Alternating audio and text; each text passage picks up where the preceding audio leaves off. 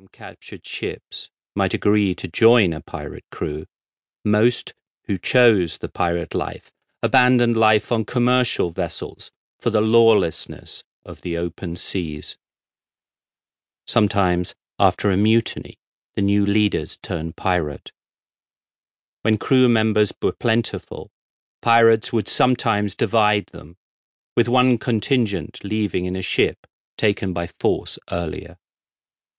Crews seldom worked together for long. Each individual's loyalty was to himself. Many disillusioned naval veterans turned to piracy. Besides being subjected to a variety of disciplinary measures, 17th and 18th century sailors had little recourse against sadistic officers. Repeated whippings damaged both the body and the psyche.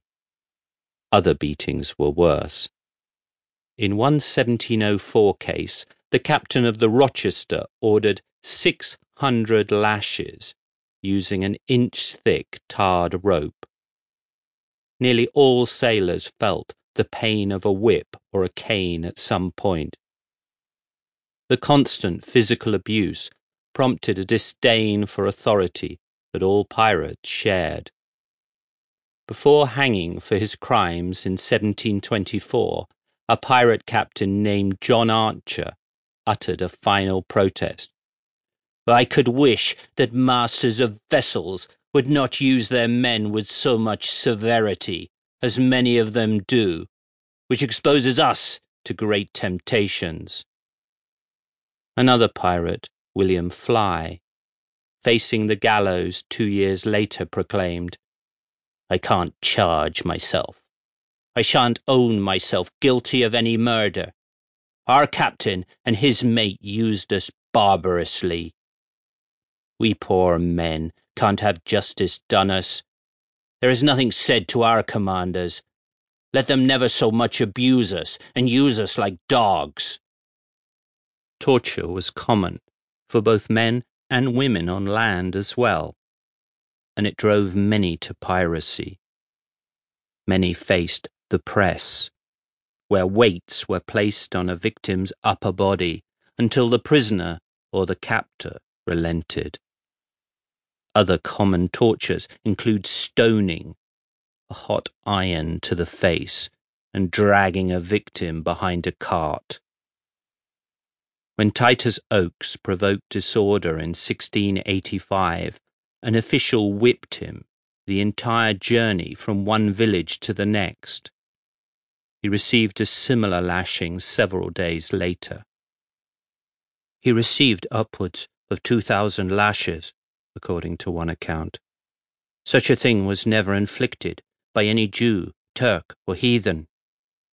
Had they hanged him, they would have been more merciful. Had they flayed him alive, it is questioned whether it would have been so much torture.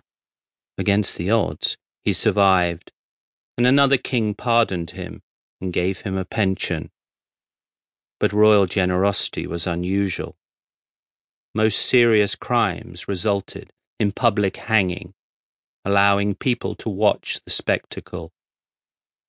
The poorest on sea or land were treated essentially as slaves, while the wealthy luxuriated in fine clothes and rode in carriages.